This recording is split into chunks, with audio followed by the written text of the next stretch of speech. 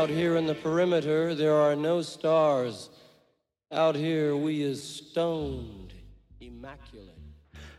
Hello and welcome. This is the C86 show. I'm David Eastaugh. As you know, we love a special guest, as we do. So this week, it is going to be the turn of Girls' School, because I recently spoke to the guitarist, Jackie Chambers, to find out more about life, love, poetry and all that other groovy stuff. Anyway, this is the interview. You'll find out lots more during it, so I won't bore you with some sort of introduction. Heaven forbid. Anyway, look, so yes, after several minutes of casual chat, that gets edited out. We got down to that very exciting subject that was the early formative years. Jackie, tell us more. Tell us now. Also, without spoiling too much, we are the same age, 1964, or the same year. So there is a bit of that going on as we enter into this next conversation. Jackie, over to you. Well, at 13, I was really influenced, like I said, by the punk scene. I think I liked the energy and the enthusiasm and I don't know, I think at that point, I think you thought anybody can do this. Whereas before, there were all the prog rock bands and the really technical bands that came through. I suppose your Deep Purples, Led Zeppelins. I liked those bands, but not back then, if you know what I mean. I kind of got into them later on. But I just thought, it's too complicated and too nice. And when punk came along, there was the energy and there was the grit and there was the anger and the frustration that most people were feeling. And I thought I really got into that. And I kind of always realised I wanted to be in a band, but I didn't really pick up a guitar until I was 17. Right. Which is almost at that age, you think, God, if I haven't started now, I might as well just not bother, which is quite strange, really, isn't it? But were you interested? I mean, because my earliest memories were listening to probably Radio 2 that my mum had on and all that kind of soft music from that period, soft rock or whatever it was. Easy listening, that was probably it, wasn't it? Jimmy Young in the afternoon. And then it was like those early Top of the Pops moments of sort of seeing people like Alice Cooper and Sweet and then, Gary Glitter. And getting very excited. So there was, I suppose that was one of my earliest memories of music and being transfixed by Top of the Pops on a Thursday. Mm. Oh, yeah, I remember being ready for Top of the Pops with a video recorder, the old ones where you press down play and record at the same time. Ready for all the things I liked in 1980, I think that was. Oh, yes, absolutely. I used to love it, yeah. And the top 40 on a Sunday night, ready there to record and hoping the DJ would shut up so I could get it all. I know, that was quite a, I wouldn't say, yes, it was kind of a religious experience on a Sunday. So what was your first single and first albums? Funnily enough, you just mentioned him, but Gary Glitter was one of the first things I bought. I loved a bit of glam rock, and I was massive Alice Cooper fan. I've always been a massive Alice Cooper fan. Even now, I just rush out and buy everything he brings out. I love him. I just loved his music. So that kind of, it was rock, obviously, still back then, but I just liked, I don't know, I like his humour. I like the way he writes things. It's not just straight, is it? He brings a lot of fun into the music, doesn't he, I think? Well, I remember when he did Schools Out, and that was 73, and being like, oh, my God, that was the most rebellious thing. But interesting enough, I had a brother who was older than me, about 7 years older, and he had all these kind of prog rock records, and I must admit, I got quite into them. And when punk hit, I was a bit too young for punk, and it was kind of more, it was the 80s, and then I started getting into that kind of world that it was probably indie pop, and I suppose more post-punk stuff than real punk. But then I went back and listened to the punk stuff. So so during that time, you obviously, because being in Leeds, you're right, there was the goth scene with Sisters of Mercy, and then you had Bradford down the road, and then you had an awful lot of anarchist types and Squatland in Leeds. So were you, because there were bands like Chumbawamba and all that. So were you kind of influenced by or interested in the sort of that lefty anarchist world at all, and goth, or? It wasn't really about anything political back then for me. I think just because as a young person, I just like the energy of the music. I mean, you're always rebellious when you're a teenager anyway. That's the idea, isn't it? Yes, absolutely. And music is a kind of vent, a way of getting things out. So I always just wanted to be a songwriter, really. I never wanted to play guitar. I mean, the only reason I picked up a guitar at 17 was so that I could actually write songs. Yes. So, I mean, I don't know, the rest just happened and by default, really, because I just wanted to write songs. So I got a guitar and started, and then I couldn't realize I couldn't sing and play them at the same time because I just started. Found a friend to sing along as I played the song to him, and it just happened from there. And because it was punk rock back then, it was so easy to do, just one bit of, you only had to know one chord, which I did for the first gig, and just moved it up and down. Lucky it was F, so I just moved it up and down, just sang a load of rubbish, as you do, and shouted and screamed, and the energy of the music just, was punk rock, really. And it just took off from there. So I just I like the energy of the music. As long as I could sing along to something, a chorus, I could grab along and sing along to. I love the music. Yes. So any kind of music. I can listen to pop music. Some good songs in pop music. Yes, I've never been snobby about that, really. I've always thought, yes, I still think ABBA created amazing. Oh, fantastic band. One of the best songwriting teams ever, I'd say, indisputably. Yes, lyrically as well as musically. Musically, yeah. Yes, the way they do the harmonies for me is astounding. I love ABBA. So during the 80s, was this when you began forming bands and sort of trying to create a sound that was a kind of, you thought, we're in a band, this is it? Yeah, that, like I said, when I picked up that guitar 2 weeks later, I think I did my first gig after 2 weeks of playing. I mean, it was shocking. If I look back now, it was pretty terrible. One chord and lots of effects, basically. But my brother picked up bass at the same time, so we were all equally as bad. So it was just the energy, and I think, I think that was, what would I be? Well, that would be about 1980, I think that would be, if I was 17, roughly. Yes. Around them. Because Leeds had I think it was a venue called the Duchess, and Bradford had the 1 in 12 club. So there was quite a lot of gigs going on. And like you said, there was people like Sisters of Mercy, and then there's a poet called Jules as well from Bradford. Oh, I remember, I remember Jules. So there was a lot of kind of music and people forming, and there was obviously the kind of like that independent record label scene and, distribution and things like John Peel. So were you thinking at that stage being in the band was what you wanted to do for the rest of your life? Yeah, I think so. Yeah, I couldn't really see anything past that. I think I took lots of jobs, but never had a career in mind, if you know what I mean. It was like, I think when I was at school, because I was a tomboy and I was really physically fit, I was really good at sport, I wanted to be a policewoman or in the army. Of course, then, I went in the army for 6 weeks when I was 18, absolutely hated it, so I got out. But, I think you don't know what you want to do. And I just never knew what I wanted to do other than music. So realistically, I was very, very fortunate. I just took a lot of other bit jobs, as I used to call them, to buy amps, to buy guitars. Yes. And as soon as I bought my guitar or amp, whatever I bought, I left the job. Because back then, in the 80s, as you know, there were more options. You could probably swap around jobs back then. Just bit jobs, as I call them. And there was also things like Job Seekers Allowance or Enterprise Allowance, which gave people, quite a lot of people were sort of able to sort of have that 1 year, I think it was Enterprise Allowance, where they'd be able to sign on for a year, almost self-employed, and say, I'm going to be an artist, gardener, musician. And the government were like, well, that's fantastic. We can take you off the unemployment figures and make it look a bit better. So that was quite handy. They do that now with WTC, working tax credit, don't they? Oh, do they? Yes, God, get you off the statistics. It's all about that, isn't it? So when did you sort of go in? When did you have your first kind of studio kind of experience of trying to record a single? I think my first the Parasites, when I was in Pudsey back in the early 80s, I think it was. That's the first band, punk band, the Parasites, great name. Especially in the newspapers, the Parasites are here, frightening every old lady to death, I think. But I think we went to a studio in Rotherham, as I remember it, to record a few songs. So that must have been about 1980, the Parasites. Yes. And when did you, because with a lot of people who I've interviewed, they normally have a sort of a 5-year narrative in their musical career. They get in a band after about 12 months, 18, they might have created something that's quite interesting. And I suppose a lot of bands got a John Peel play, which kind of gives you that sort of elevated up a bit. And so the first album, and then obviously the second album, a bit tricky.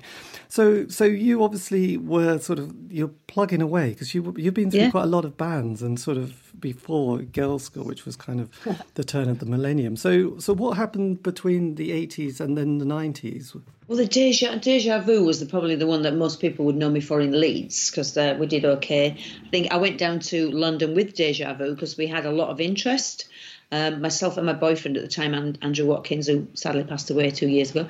But we went down to London because we had a lot of record companies wouldn't come up to Leeds to see us. We had to go down there to play, which we thought was, whatever. Yes. But we eventually went down there, and I think WEA, at the time, were very interested in us. And I don't know, things just didn't develop as we wanted them to in London. It's like a little fish in a big pool down there, really, isn't it? Yes. Whereas we were quite well known in Leeds. But it just didn't happen. Of course, me and Andy split and lots of other things went on. So I just kept bashing away in different bands in London. I think I eventually went to live in London because I put an advert in Melody Maker. Nice. When that was around. And I got like 69 ads, and like 2 of them were in Bradford and the rest were London. So I thought, okay, I have to go to London. And I auditioned for a few bands, and I didn't really like many of them, to be honest. So eventually I got Deja Vu to move down there, but it was kind of, we missed the boat, as they say, really. Yes. Then Bleach, another band which I formed with my then husband. And then Virago, which was a band that was originally started with a manager who approached me and said, I like you playing, when he saw me in a covers band, of all things, playing like chic songs, funky songs and stuff like that. But he said, I like you playing, I'd like to put you in a band around you. He found a singer who was called Emma, she was from Morecambe. And of course, that sort of took off in a way, but then we kind of left the manager, and just me and the singer went on our own and formed Virago. We got interest from a couple of labels again, but just nothing really happened. Yes, and and throughout this time, were you sort of continually kind of improving in sort of, perfecting your craft on the guitar?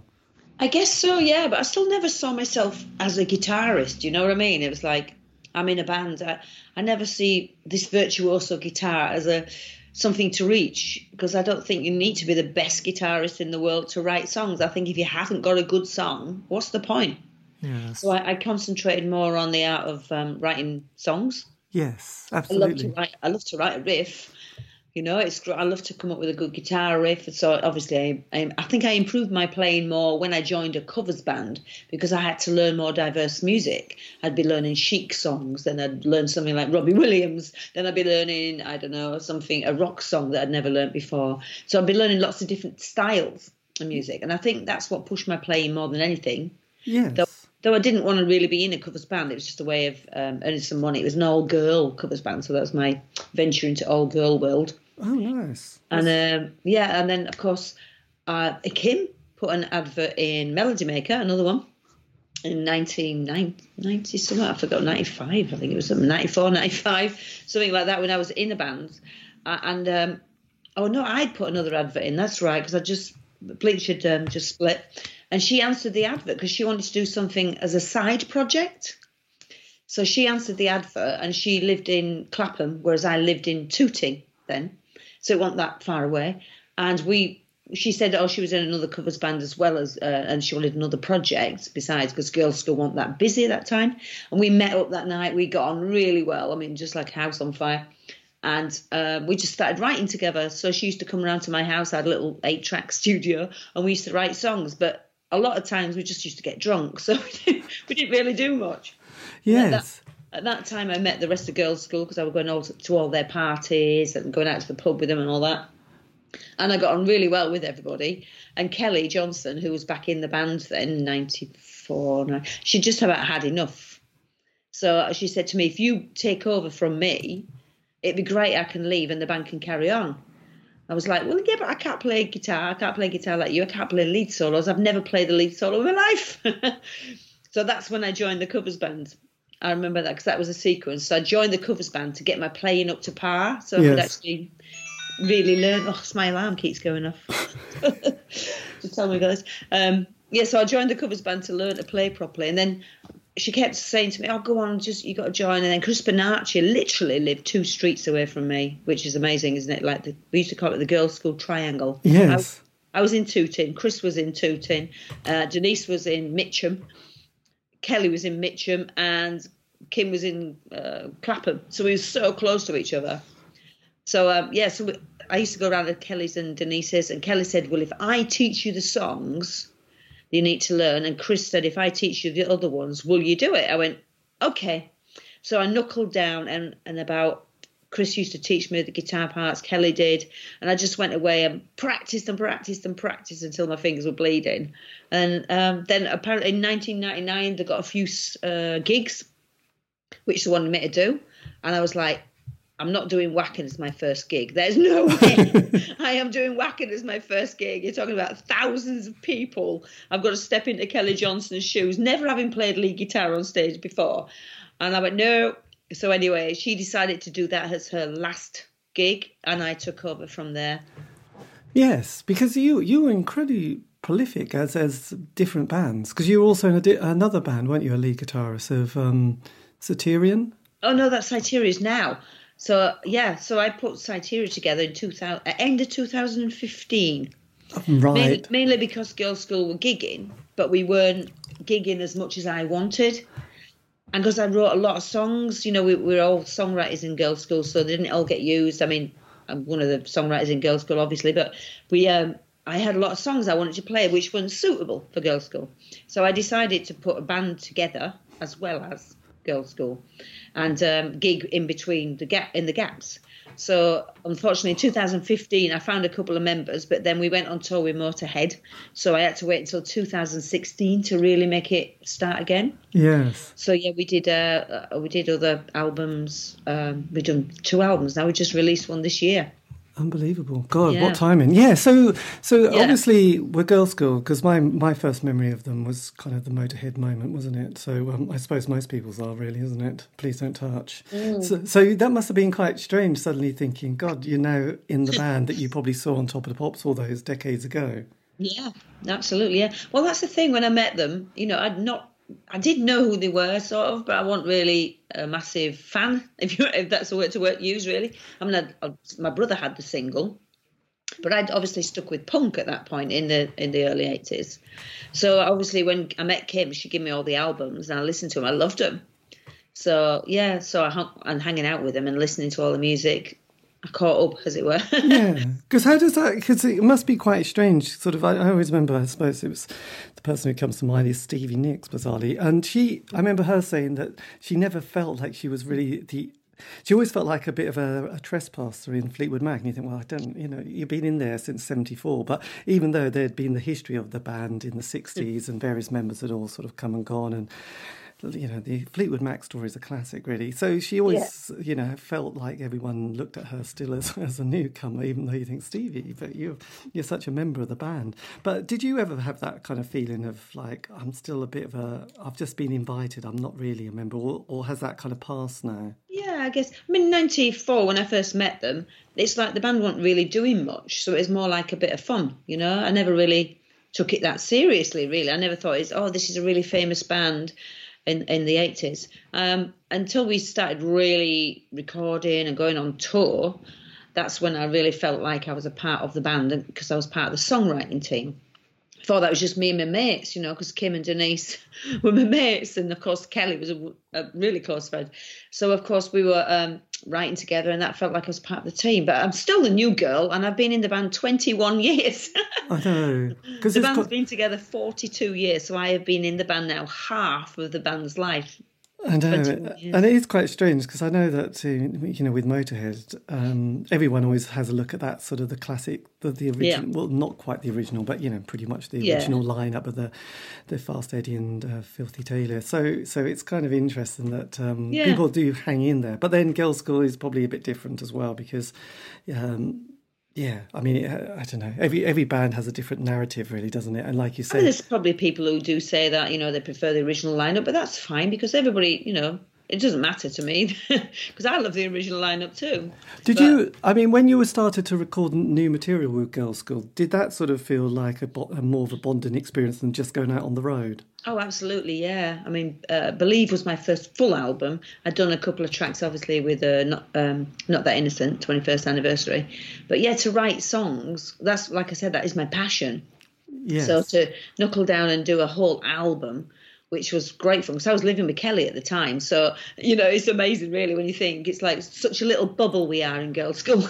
It's like this little Girls' School bubble. Enid had come round for a couple of hours, then Kim had come round for a couple of hours, and we'd sit down, we're doing stuff. Kelly would be downstairs coming up with cups of tea. So it's kind of like, and I used to play Kelly everything and say, what do you reckon to this one? Do you think this is all right? And she'd give me good critique. She'd say, yeah, I think that works. Yes. That's a girls' school song. So, it was always she was always still in the family, even when she'd left the band. So it's kind of weird, really, I suppose. That's unusual, I suppose. There's never any competition there. There was never any jealousy there. It's always been because we were all such good friends. It was great fun. Because actually, I mean, it's one of the great levelers in life. As we get older, you have to you're not the same as you are in your teens and 20s. Yeah. And Kelly died, didn't she? In yes, in 2007. And that must have been a shock when you found out that she was ill. Oh, it's horrible. Because obviously I was living with her for those years. And it was a horrible time, really horrible time. But we all just bonded together at that time. We all came together like a little family, as you do. We were her family, really. Yes, and that often changes dynamics so much, because sometimes you hang on to really trivial little things, and then something comes along, you think, actually, I'm not that bothered about the little trivial thing that happened 10 years ago. So, as we said to her, the Legacy album was kind of for her in a way. It's almost a tribute to Kelly. A lot of the songs on that Legacy album I wrote for her, about her, should I say. Yes. One of the songs, Other Side, the second song on the album, I think, I actually wrote with her in mind, and I was going to the hospice every day, and I took the guitar down one day and I played it to her, and she said, oh yeah, that's brilliant, because it's about her. She knew she was going to die at that point, so it was a different dynamic, as you say.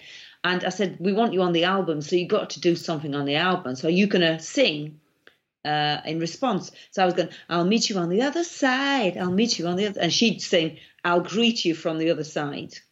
Because, she had a joke about her death, as it were, and we were talking about Colin Fry. I'll see you on the other side. I'll come through Colin Fry. That we were being really silly with the lyrics, as she thought she was going to get out of there and sing. Yes. But unfortunately, that never happened. So in order to get her on the album, I did something that most people would think was very odd. But I got her. She left me her ashes to distribute between her friends. So I took the ashes and I said, we're going to use her ashes as percussion. So a ghostly appearance from Kelly Johnson, as I called it. And instead of a guest appearance, a ghostly appearance. Wow. And we shook her ashes. We did it on the first song. In the middle, there was a little bit there. It didn't fit in Other Side, but we put it on the first song. And we just shook her ashes. Of course, I asked her parents permission, but Kelly would have loved it, and her dad Peter, he said, yeah, she'd have loved that, do it.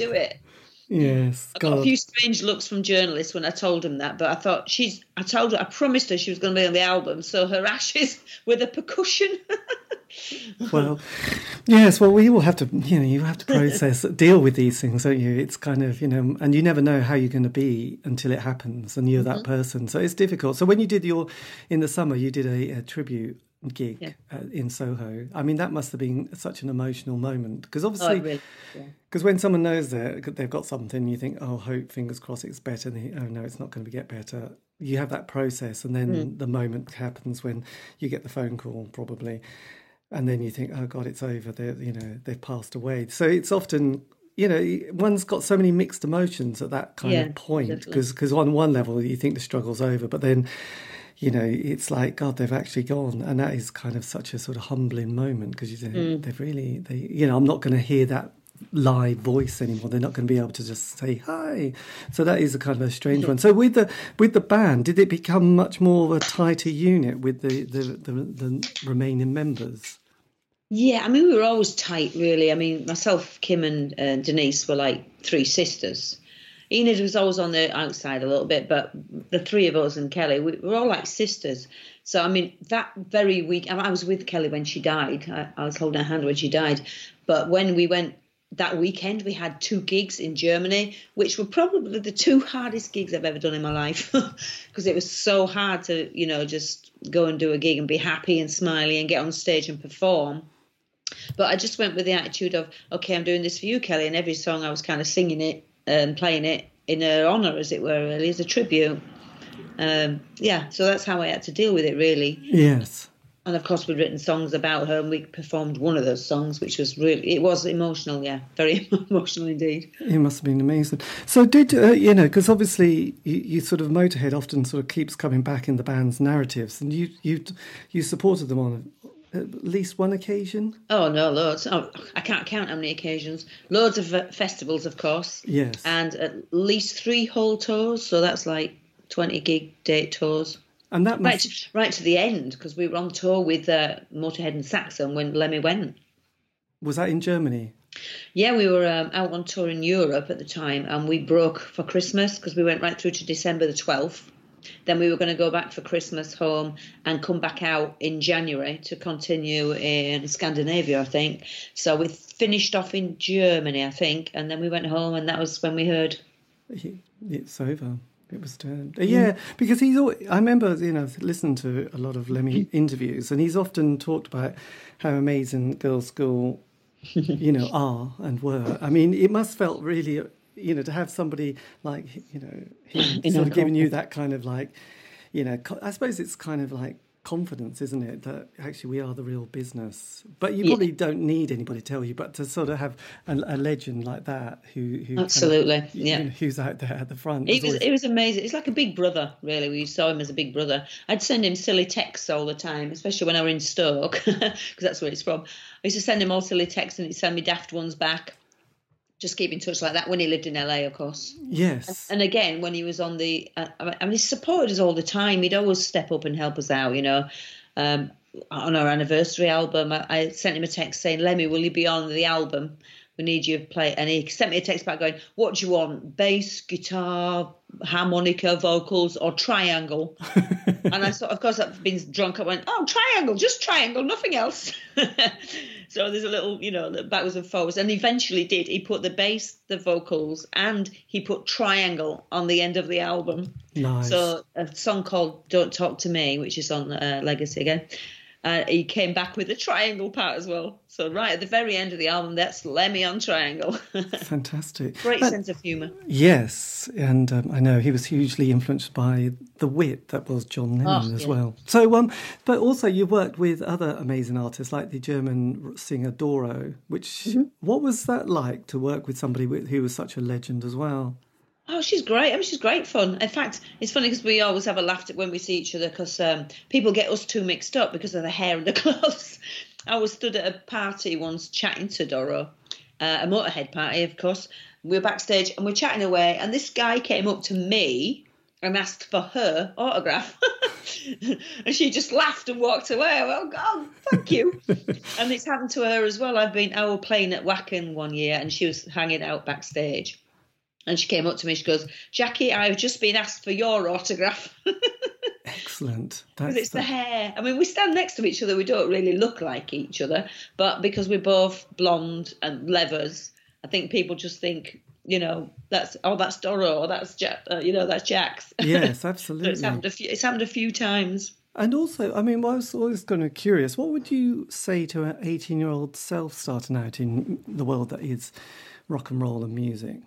I'd say only do this if you love doing it and just do it from the heart. Never do it for money or for any other reason, because that's just not a way to do it. No. Enjoy yourself. Enjoy the music. That's what it's about. Yes, because actually you have really, gone through 4 decades yourself of playing in bands. So that's you've really given, because the one thing that I sort of realise with the sort of music world that I've found doing these interviews is that there is a kind of a fashion of different bands and trying not to be part of that kind of a scene that was possibly a punk scene or an indie scene or a grunge scene. It's quite tricky because if you are one of those bands and then the scene moves, you're sort of like going, oh no, what do we do next? And often it's like, well, might as well split up really, unless you can do it. So, Girls' School has done really well to sort of keep going throughout all that time. And a bit like Motorhead, I know that Lemmy often talked about the German audience being their saviours really.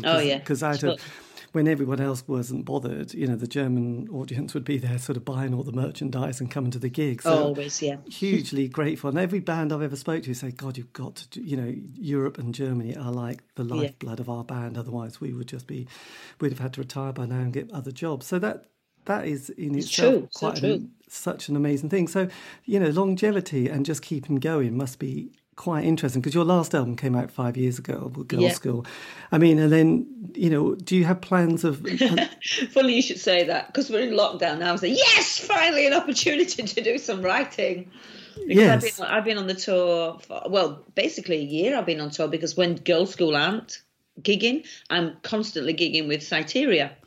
So I've literally had no breather whatsoever. As soon as when this lockdown happened, I was actually on tour with Cyteria. Just finished girls' school on the 30th, and on the 1st I started with Cyteria. It was literally one day, go home, change the clothes, get some clean ones, and go back out again with a different band, because I just love doing this. And I think that's what keeps bands going, if you love doing what you're doing. Right. And music, we've got to write. And of course, we're all now at home thinking, swapping ideas. I'm sending Kim some riffs and things like that, see what she likes. Then we put it together with Tracy as well, because we all obviously can't get together.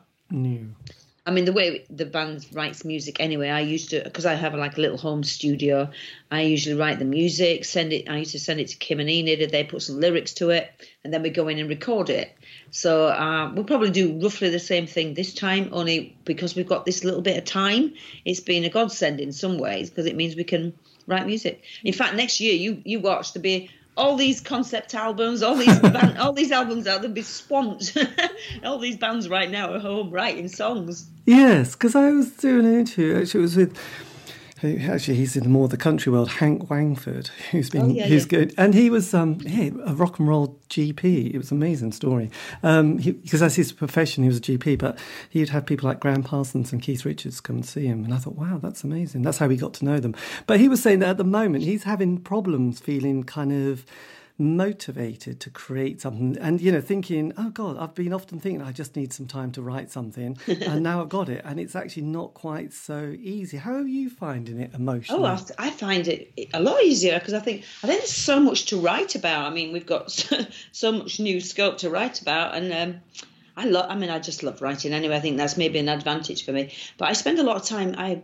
I've been into meditation for the last 5 or 6 years, and I think that keeps me more grounded than anything else. It keeps me peaceful, so my mind is peaceful. I don't have the fear that a lot of people are struggling with right now. Yes. And I think the isolation, because I like meditation, that's given me a grounding for isolation, because I like my own company. I can be with myself and not find it hard at all. In fact, really, my life's not changed that much, to be honest, apart from not being out on tour on stage. I actually like the isolation. I kind of like being at home alone and finding more time to meditate, finding more time to be creative. Yes. And has that, because you were into martial arts, how did you find meditation? I mean, when did that sort of come into your...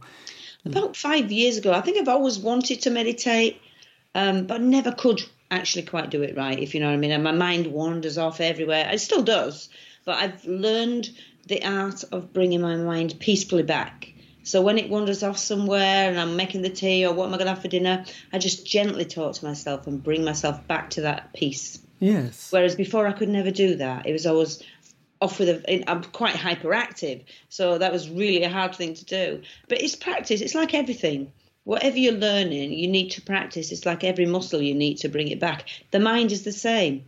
You just need to train it to come back and peacefully bring yourself back to that place. Yes. You've got to practice. It's always about practice, isn't it? I mean, because that was one thing that I always noticed when I listened to Little Lemmy, that he was very self-contained. He seemed to really enjoy his own company and sit there with his book. And he loves a book. He loved a book. And and I realise with a lot of bands and musicians, they've got that, they're not going to survive long because they're just always busy and they're kind of chatting all the time, and they're kind of obviously, they're not very comfortable with themselves. So they always need something to be happening. And you're thinking, God, that's going to be quite hard work, especially for people on the road with you. I think it's the saving grace. I mean, for Girls' School, we're very fortunate that we have our own rooms in the hotels, whereas a lot of bands share. With Cyteria, we share. But with Girls' School, that was the stipulation. We'd rather go out for less money and have our own rooms. Do you know what I mean? It's just that time alone. I think everyone needs that. I think you have to love yourself in order to love other people. Yes. If you're going to help other people anyway, you need to be strong yourself. It's no good if you jump into a river to help someone drowning and you're not a good swimmer yourself. You're going to drown. And I think that's the same with life. I think if you're not strong enough in yourself, you're not going to be able to help others. If you're not, and being on the road, if you're a weak person, you're going to struggle. Yes. If you're weak, if you're not happy with your own company, you're going to struggle. So when we're in the van together, you're constantly in other people's presence. I tend to now turn off. I just switch off, put my headphones on, have a little bit of meditation, and I can deal with anything. Nothing phases me anymore. It's kind of like I'm at peace with myself, and that is the only way I survive on the road. I love it. I absolutely love it because I can sit there and just meditate. Yes. Well, hours of it. Hours of it on the road, because you're just looking at motorway otherwise, aren't you? And just getting frustrated. Or in the old days, drunk. That's how we used to deal with it before. We used to get drunk. But now we're in our 50s and 60s for some of them. It's just you can't recover anymore. I quit drinking 5 years ago. I was like, I don't need this. And I found that meditation helps me much more than drinking did. Yeah.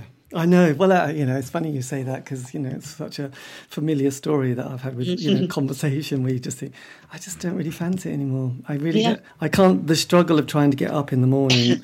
And I was, to be honest, never that much of a drinker anyway, but it would just like sit there on the edge of the bed think, oh, really, I didn't even really want to do it and I feel a bit rubbish and now I feel a bit depressed. So no. I think when most people in bands are concerned, it's the waiting. It's like sit and wait, hurry. That's the kind of basis for being in a band, because you arrive at gigs at 3:00, which is loading time. So you're sitting around waiting, everything's getting loaded in, set up, then the sound check. So you're in this dressing room with lots of booze and lots of food. So you're just sitting there killing time, or you go out shopping like we do. But then you go do your sound check, then you've got booze again. Then you're eating with booze again. Then you're on stage with booze again. Then you come off stage, you want to come down, so there's booze again. So you end up, most of your life is boozing. You're getting to bed at 3, 4 in the morning. You're getting up early in the morning to get on the road again. The only way to deal with it is to stop drinking again. And that becomes a little bit of a routine that becomes habit. Yes. And when, that's why a lot of people end up alcoholics or with serious problems. And I realised I was developing a problem because I was drinking Jack Daniels copious amounts a lot every day at gigs and not even noticing it, because it was like 3:00 in the afternoon till 3:00 the next morning. So if you've drunk a whole bottle in that time, it's 12 hours. So you're not even drunk, really. You're just drinking out of habit. So I got to the point where I thought, I need to stop this. And I just decided one day, I'm going to stop. And I did, just stopped. And did you find it sort of made you a sharper person? Both? Absolutely. Oh, you see what really happens. I think, oh my God, is this what really goes on?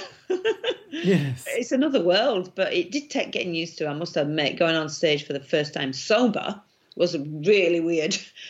I noticed all my mistakes. Right. I must always play this badly, and I've just never noticed. But yeah, I think it's very, very revealing, let's say. But I'm completely used to it now. And Kim doesn't drink much now. I mean, she's not quit drinking completely. But gigs, we both go on sober, and we don't tend to drink on tour now, which used to be the other way around.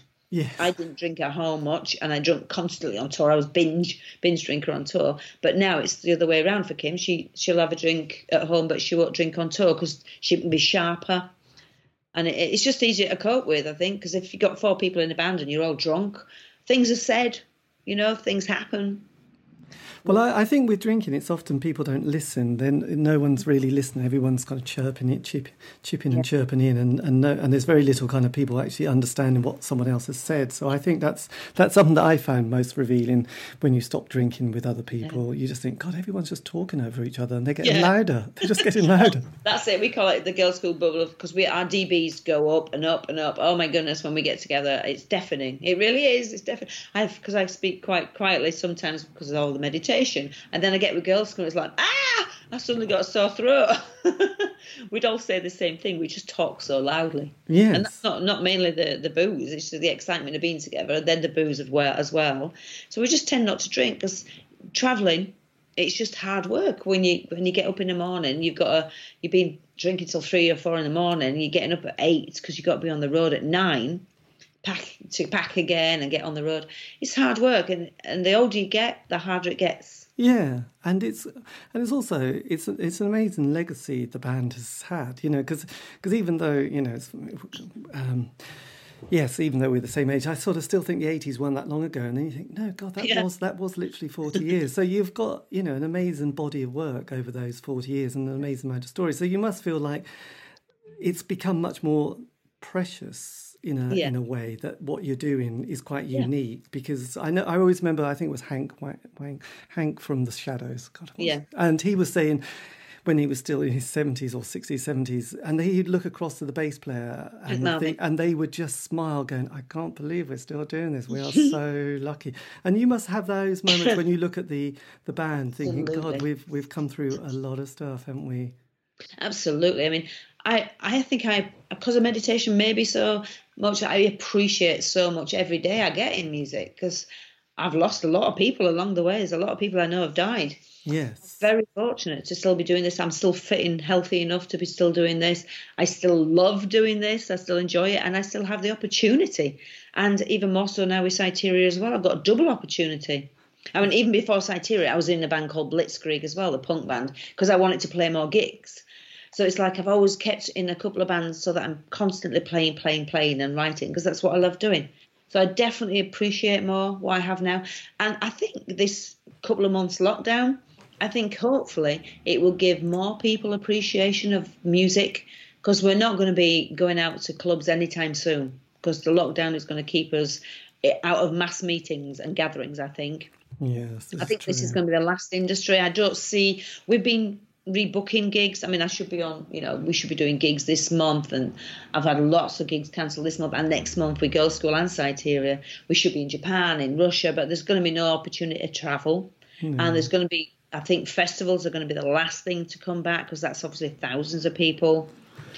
So yes. I think we'll appreciate it more. When we get back, I think the fans and the musicians are going to really appreciate it more. I hope that will be the case. I'm sure. I hope it'll get more people out to gigs as well, to support local bands. Yes, I'm sure that first year people will just be so relieved. I mean, I know it's a bit of a boring question, but how's your hearing after all these decades in music? Oh, yeah, I'd say pardon, but that's been done. My hearing is not great. I mean, I can hear, but my left ear, I have terrible tinnitus in my left ear.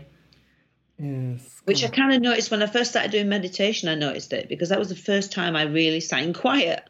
I thought, oh my God, my ears. My right ear is a little, but my left one is, I think that's the crash symbol in the left ear. I'm going to blame Denise. All those damn drummers. I know. But I think it's true. I think that most musicians have got tinnitus. But yes. I mean, I can still hear, so I'm not going to complain. No. Well, look, thank you ever so much for your time. And I think we'll leave it there. You don't need me just babbling on for another 2 minutes saying goodbye.